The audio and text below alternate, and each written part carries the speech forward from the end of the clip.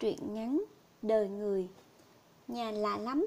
Tường nhà là hai cây cột bê tông rộng đến vài mét. Trần nhà thì cong cong gánh cả làn đường với những xe cộ chạy ầm ầm trên đó. Nhà, chỗ chui ra chui vào, che mưa che nắng, chỗ mà sau ngày mưu sinh mệt nhòi lăn kình ra ngủ, dù kỳ quái thế nào vẫn gọi là nhà. Trong nhà có một cái chiếu rách, một cái chăn rách, vài bộ quần áo rách, riêng có một con mèo thì được gọi là mèo què. Con mèo ung dung gối đầu trên cánh tay của chủ nó, say sưa ngủ. Cậu chủ của con mèo và những thứ rách rưới này đang vắt chân chữ ngủ, thở ngắn thở dài, đăm chiêu suy nghĩ. Khuôn mặt vuông, đen sậm, đôi lông mày rậm, nhíu nhíu liên hồi, đôi môi mấp ma mấp máy không biết đang cười hay đang méo nữa. Chỉ chắc một điều rằng tâm hồn đang lang thang về ký ức tuổi thơ buồn thương, dữ dội và đầy bất hạnh. Nó tên là Kình. Bọn trẻ trong vùng quê nghèo gọi nó là cá kình, sau vụ ăn trộm ổi chưa từng có. Một đêm nó một mình bơi qua sông 5 lần, vặt trụi 3 cái ổi nhà lão Bệnh. Cái lão nổi tiếng kẹt sĩ, bủn xỉn, bạn của con lão vào chơi vặt một quả ổi mà lão nhìn đây nghiến như kẻ thù. Nó ghét những loại người như thế, trộm ổi cho bỏ tức, chứ nó chỉ ăn được mấy quả ổi còi trong cái bao bố to tướng này. Hôm sau nó cho tụi trẻ chăn trâu ăn hết, cho cả thằng con lão Bệnh vài quả. Lão Bệnh lên kế hoạch trả thù Kình một cách cay độc. Lão vu oan cho Kình ăn trộm tiền nhà lão, bắt và đánh gãy chân trái của Kình. Mất hơn nửa xào ruột tiền thuốc thang chữa trị, chân của Kình không què hẳn mà hơi khuỳnh ra đi giặt dẹo. Kình hận lão lắm, nhưng đúng trời quả báo, 1 năm sau lão bị đau tim mà chết. Và cái tật khuỳnh rong ruổi theo những bước chân của Kình vào đời là như thế. Bố Kình mất từ khi nó lên năm, mẹ Kình lam lũ lui nó ăn học. Khi Kình 12 tuổi, phổ cập xong tiểu học, biết đọc những con chữ thì mẹ nó cũng bỏ nó mà đi. Kình bơ vơ, cảm thấy khó sống ở cái vùng quê cọc cằn sỏi đá này nên đã quyết định lên thành phố kiếm sống. Ban đầu nó rửa bát thuê, làm đủ tiền sắm một cái hộp đánh giày. Thế là lang thang đánh giày, tối về chui rút trong cái nhà gầm cầu ẩm thấp đầy tăm tối. 2 năm, 3 năm, rồi long đong đã 6 mùa nước lũ. Một tiếng động lạ, con mèo què kêu khặt khặt rồi cào sột soạt xuống cái nền bằng cái chân trước duy nhất. Kình bật dậy, nó nhìn thấy một con chuột to lù, xám mướt nằm chõng chơ. Thứ của nợ này người ta đáp từ trên cầu xuống đây mà. Kình hầm hực cầm con chuột chết ra bờ sông. Bỗng nhiên nó nhìn thấy một cô gái tóc tai lòa xòa đứng ở gần đấy như cô hồn. Kình vứt cái bập con chuột xuống nước trước mặt cô gái. Nè, đêm hôm khuya khắc, đứng một mình tính làm gì thế? Cô gái giật mình quay lại, tỏ vẻ rất tức giận. Kệ tôi, việc ai người nấy làm, đừng xen vào chuyện của tôi. Kình cười nhăn nhở. Nếu định chết thì đi xa xa một chút, mai lại nổi lên phền ra đáy thối ai chịu được. Mà có nhất thiết phải cầm dép nhảy xuống sông như thế không? Dép nổi mà. Không nói lại, cô gái quăng đôi dép về phía Kình và nhảy tổm xuống sông. Ai sẽ cứu? Tất nhiên là Kình rồi, bởi ngoài nó ra chẳng còn ma nào ở cái góc tối này nữa. Cứu người có nhiều cách, nhưng không nhất thiết phải vội vàng nhảy xuống sông làm ướt bộ quần áo. Kình bình tĩnh cởi quần, cởi áo, trần truồng tuột xuống sông cứu người. Tối thế này chẳng ngại gì trước một cô gái. Sở dĩ nó tự tin đến thế là do chỗ cô gái vừa nhảy nông nhất khúc sông này. May thì hơn đầu người một tí, chết được là cả một vấn đề. Cô gái được vớt lên ướt rượt, mặt nhợt nhạt vẫn sống nhưng bất tỉnh do uống khối nước. Sáng hôm sau, cô gái tỉnh dậy ngơ ngác, choáng váng vì chưa chết, vì khung cảnh rách rưới và vì mùi ẩm mốc hôi rình sộc vào sống mũi. Cô nhìn thấy quần áo mình vắt vẻo trên sợi dây phơi, người thì trùm bằng cái áo rộng thùng thình dài đến tận cái đùi thon. Cô vò đầu bứt tóc hét lên. Và khi Kình vừa thò mặt vào thì bị quăng luôn cái dép vào mặt. Tiếng quát của cô gái bị ngặn lại bởi tiếng khóc. Đồ mất dạy, sao không để chết luôn cho rồi? Kình nhận cái dép đau sái mặt nhăn nhó. Đã có ơn cứu lại còn không biết được, thích thì chết đi, chết xong thằng này lột trần truồng vứt ra giữa phố. Thằng lưu manh, làm gì rồi hả? Cô gái túm lấy cổ áo Kình, dằn đi dằn lại rồi gào khóc. Mới lột quần áo ngoài thôi đấy, mấy ả gái gọi ế khách gạ thằng này miễn phí còn không thèm nữa là. Kinh cười hợm hĩnh. Cô gái ngồi lăn ra khóc lóc, muốn chết mà không chết được. Trớ trêu lại bị tay lưu manh quái đản này càng giỡn. Nước mắt cô rơi lã chã, ướt đẫm cả chiếc áo bạc màu, rơi xuống cái chăn rách làm loang lỗ những đốm mốc. Kình đưa một cái bánh mì, một chai nước, vứt cho cô bộ quần áo để thay rồi ôm con mèo ra bờ sông hóng gió. Thật ra, Kình cũng muốn mắng cho cô gái vài câu để tỉnh lại, nhưng khóc thút thít thế kia cũng thẳng bằng thừa, để cho khóc chán rồi tính. Cô gái khóc nhiều, người hay khóc thường lắm nước mắt nhưng cũng có lúc cạn hết. Đến khi hoàng hôn buông xuống thì nước mắt không còn rơi được nữa. Kinh lại gần chỗ cô gái ngồi phịch xuống chiếu, chỗ rách to và lởm chởm nhất. Nó nhìn thấy chai nước đã cạn phân nửa, cái bánh mì vẫn còn nguyên. Kình đưa ra trước mặt cô gái một cặp giày giò rồi cầm cái bánh mì nhai ngấu nghiến, miệng nhồm nhoàng nói: "Tiền cả đấy, ăn đi, sao phải chết?" Cô gái mặt rầu rĩ như đưa đám, giữ định kiến im lặng. "Nhìn bộ cũng được học hành tử tế mà không biết nghĩ hả? Đau khổ tới đâu mà phải chết? Có bằng thằng què này, không cha mẹ, không nhà, không cửa, cụ bất cụ bơ không? Có bằng con mèo què còn háo sữa mẹ bị người ta vứt ra bãi rác không? Có thì nói đi." Kình nói một tràng, mặt nghiêm và nhăn lại như dọa trẻ con. Kình tiếp tục nói, khác hẳn vẻ lạnh lùng ngày thường của nó. Lạ thật, cái gan đời lại đi giảng lý lẽ ở đời, thằng ít học lại phát ngôn ra những câu mang tính chân lý thời đại. Không biết Kình học mót ở đâu những đạo lý cao siêu như vậy. Cô gái lắng nghe, những lời Kình nói có vẻ rất ngấm. Bất ngờ cô từ từ bộc bạch những cảm xúc rối rắm trong lòng mình cho một chàng trai xa lạ mà như rất đổi gần gũi thân quen. Cô gái tên Hà, 18 tuổi, nhà ở bên kia cầu. Mẹ Hà mãi làm, đi đêm về sáng. Bố Hà cặp bồ, mọi chuyện vỡ lỡ, họ ly thân rồi ly dị. Ngày bố mẹ ly dị gần ngày thi đại học khiến Hà suy sụp. Cô là một học sinh luôn đứng tốt của trường về thành tích học tập, nhưng trượt đại học. Chán đời và tuyệt vọng xui rủi Hà ra bờ sông. Khuya rồi Hà muốn về nhà với mẹ. Kình đưa Hà về tận ngõ. Trước khi cô vào, Kình còn gọi với một câu, vẫn là cái giọng điệu trống không dửng dưng: "Mạnh mẽ lên!" Kình lò mò trở về, ngồi mỉm cười dựa lưng vào tường, bật cái đằng ác quy. Nó lấy cái gối tháo cái khăn quấn cũ mềm ra. Bên trong là một quyển sách dày nên gối đầu rất lý tưởng. Đó là một quyển sách ố vàng mà nó xin của bà Tư buôn đồng nát khi đẩy xe qua cầu hộ bà ấy. Nó biết mặt chữ, mặc dù đọc đến vần mất nhiều thời gian nhưng lẩm nhẩm qua ngày rồi cũng hết. Lần đầu tiên nó đọc chỉ hiểu 2-3 phần nội dung, rồi vài lần như thế và bây giờ cũng ngấm nghĩa được 8-9 phần cuốn sách. Đọc sách này khiến nó nhìn đời khôn ra thì phải. Một cuốn sách vô số người đọc, từ những bậc vĩ nhân đầu dày lý tưởng đến những kẻ ăn mày đầu tuổn mũ về con chữ, đều phải thốt lên rằng hay, đọc được, đáng đọc thì đó là tuyệt tác.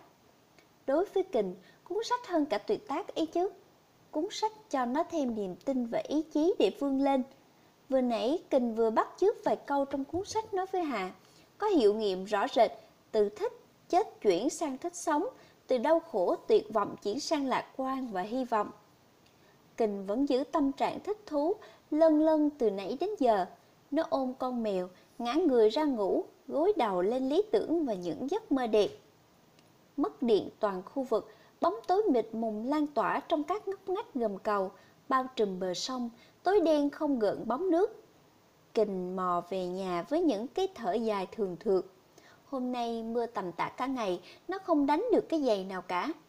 May thay nhặt được 2.000 đồng ở bãi đậu xe, vớt vát thu nhập. Thu nhập không đủ để mua một ổ bánh mì. Chiều tối nó phải la cà mấy hàng ăn xin, ít cơm thừa về cho mèo và tiện người ăn luôn. Bật đèn, cái đèn sắp hết điện leo lắt như sao mờ. Kình đổ cơm ra bát cho mèo một ít còn lại vào bát của nó. Con mèo què liếm láp từng hột cơm, còn Kình và lấy và để, một chốc đã no ve. Kình dựa lưng vào góc tường cho đỡ mỏi thì nhìn thấy một cái túi nhỏ mắc vào chiếc đinh trên cao. Nó hồi hộp mở ra xem, bên trong là một chiếc mũ lưỡi trai, một hộp sữa tươi, một cái bánh trứng và một cái thiếp nhỏ. Trên thiếp có dòng chữ: cảm ơn nhé. Kinh mỉm cười nghĩ đến cô gái thích chết hôm kia. Bụng nó no nhưng vẫn ăn được hết cái bánh trứng và cầm hộp sữa mút sùn sụt. Con mèo ăn xong thì Kình đã lăn ra ngủ, đầu vẫn đội cái mũ mới, miệng nở một nụ cười tươi sáng. Hè lại về, rộn ràng những tiếng ve, xao xuyến hàng cây và đượm nồng màu nắng. Mùa hè đầy lãng mạn với những cơn mưa tình yêu chợt đến chợt đi. Mùa hè đẹp và đầy ý nghĩa đối với mấy cô cậu học trò sinh viên được về quê sum họp, nghỉ mát cùng gia đình. Nhưng đối với một số người, mùa hè được hiểu theo một cách khác. Với Kình, nó ghét mùa hè thậm tệ. Mùa gì mà nắng ong oan vỡ đầu, mưa thối đất thối cát, lại còn những thứ rắc rối ở trên trời rơi xuống. Mùa hè là mùa Kình phải khó khăn, chạy vạy nhiều nhất. Nhớ những trận mưa to, nước lũ dâng móc mé và tràn qua bờ sông, nước lên láng khắp nhà nó. Những hôm bão to, nước lụt, Kình phải chạy đi xin xỏ ở nhờ trạm y tế phường vài ngày, xin chỗ này không được thì đi xin chỗ khác, miễn là phải có chỗ trút thân. Nước rút thì một nạn nổ khác không kém là ruồi muỗi, chúng đông đúc dày đặc như tấm màn đang vào bóng tối. Cảm giác chỉ cần một cái búng tay vô tình nào đó vào khoảng không thì sẽ gây trọng thương, đột tử vài con. Nhưng hôm đó Kình phải đi xin xôi về rắc, xin mùn cưa về hun thì may mới ngủ được. Mùa hè là mùa Kình hay ốm nhất, mùa thì ốm lơ ốm lửng, mùa thì ốm lay ốm lắc, nhưng nó vẫn gượng đi làm đều đều được. Sức chịu đau mỏi của Kình giống như khả năng lặn dưới nước của nó vậy, bền bỉ một cách lạ thường. Nhưng hè năm nay, Kình gục hẳn bởi một trận sốt rét. Chân tay rã rời, nó nằm bẹp 2 ngày không dậy được. Kình mệt không buồn ăn, nó chỉ thương con mèo 2 ngày không được ăn. Tội nghiệp con mèo. Con mèo, một người bạn luôn thầm lặng, không bao giờ đòi hỏi, giận dỗi. Có ăn hay không nó vẫn gối đầu liêm diêm ngủ trên cánh tay của Kình. Bộ lông màu tro luôn sưởi ấm tâm hồn Kình lúc lạnh lẽo nhất. Ai sẽ xin ăn cho con mèo yêu quý đây, hay cả hai sẽ chết trong thinh lặng? Kình nhớ lại những ngày đầu lên thành phố, nó ở chung gầm cầu với thằng Ca đồng hương. Thằng Ca mãi mê sa đọa vào cái chết trắng. Cách thằng Ca chết thật thê thảm dữ dội. Thằng Ca chích thuốc bị sốc, quằn quại, sùi bọt mép như chó dại rồi chết. Kình không có tiền mua quan tài để chôn thằng Ca. Đầu tiên nó nghĩ quẳng cái xác xuống sông, nhưng sợ rằng vài hôm sau sẽ thối nồng nặc cả khúc sông này mất. Thịt người thối ghê gớm mà ám mùi cái gầm cầu này phải hàng tuần mới hết. May mà lúc đó nó sáng suốt đi gọi chính quyền địa phương và chôn cất hộ.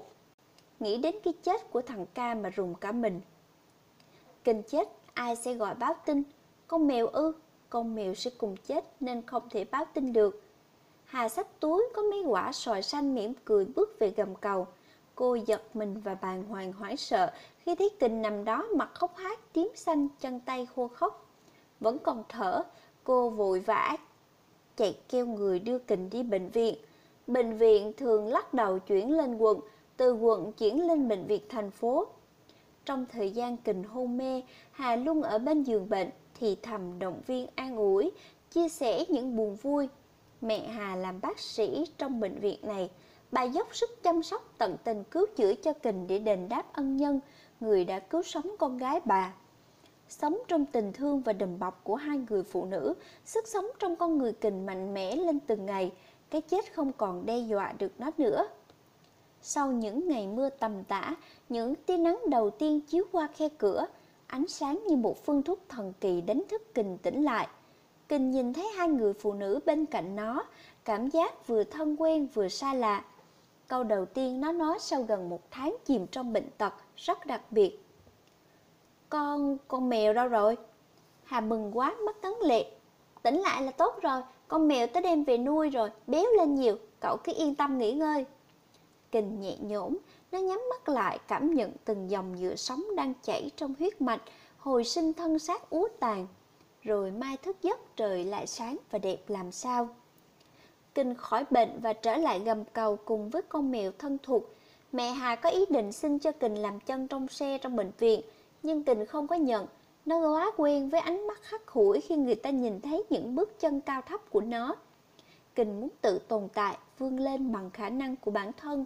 Kình cảm thấy vui và hạnh phúc khi cuộc đời nó lại có thêm một người bạn, một người cô quan tâm, yêu thương nó chân thành.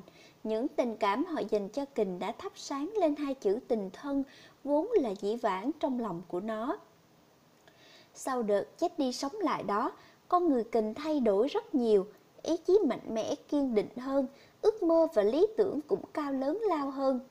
Kình muốn thoát khỏi góc tối này, đạp lên những bần cùng đói khổ để ngẩng đầu mà sống. Có điều, con người luôn mạnh mẽ vươn lên, nhưng nhiều khi số phận lại an bài điểm đến và điểm dừng một cách vô tình. Bờ sông vốn bình lặng hôm nay nháo nhác những người là người, xúm đen xúm đỏ.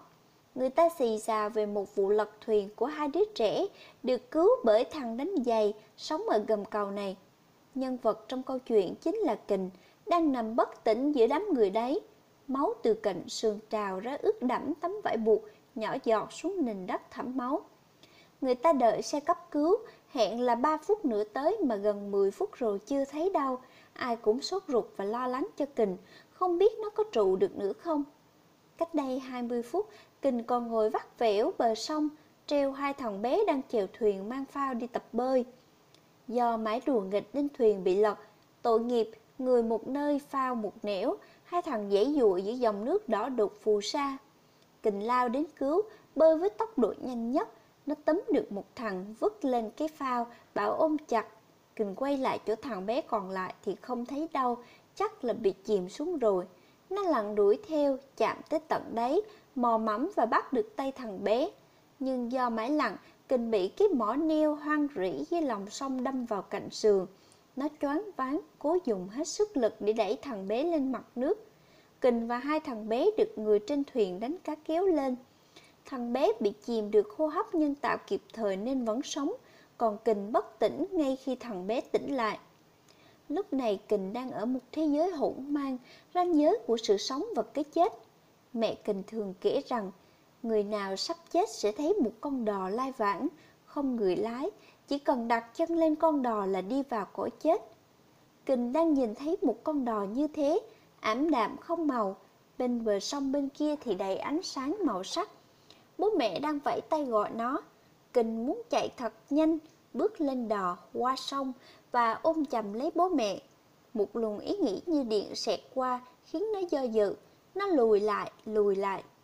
Kình gắng gượng nâng đôi hàng mi nặng trĩu lên, thu hình ảnh những con người quanh nó vào trong mắt, mong thấy một gương mặt thân thuộc để nói lời cuối cùng.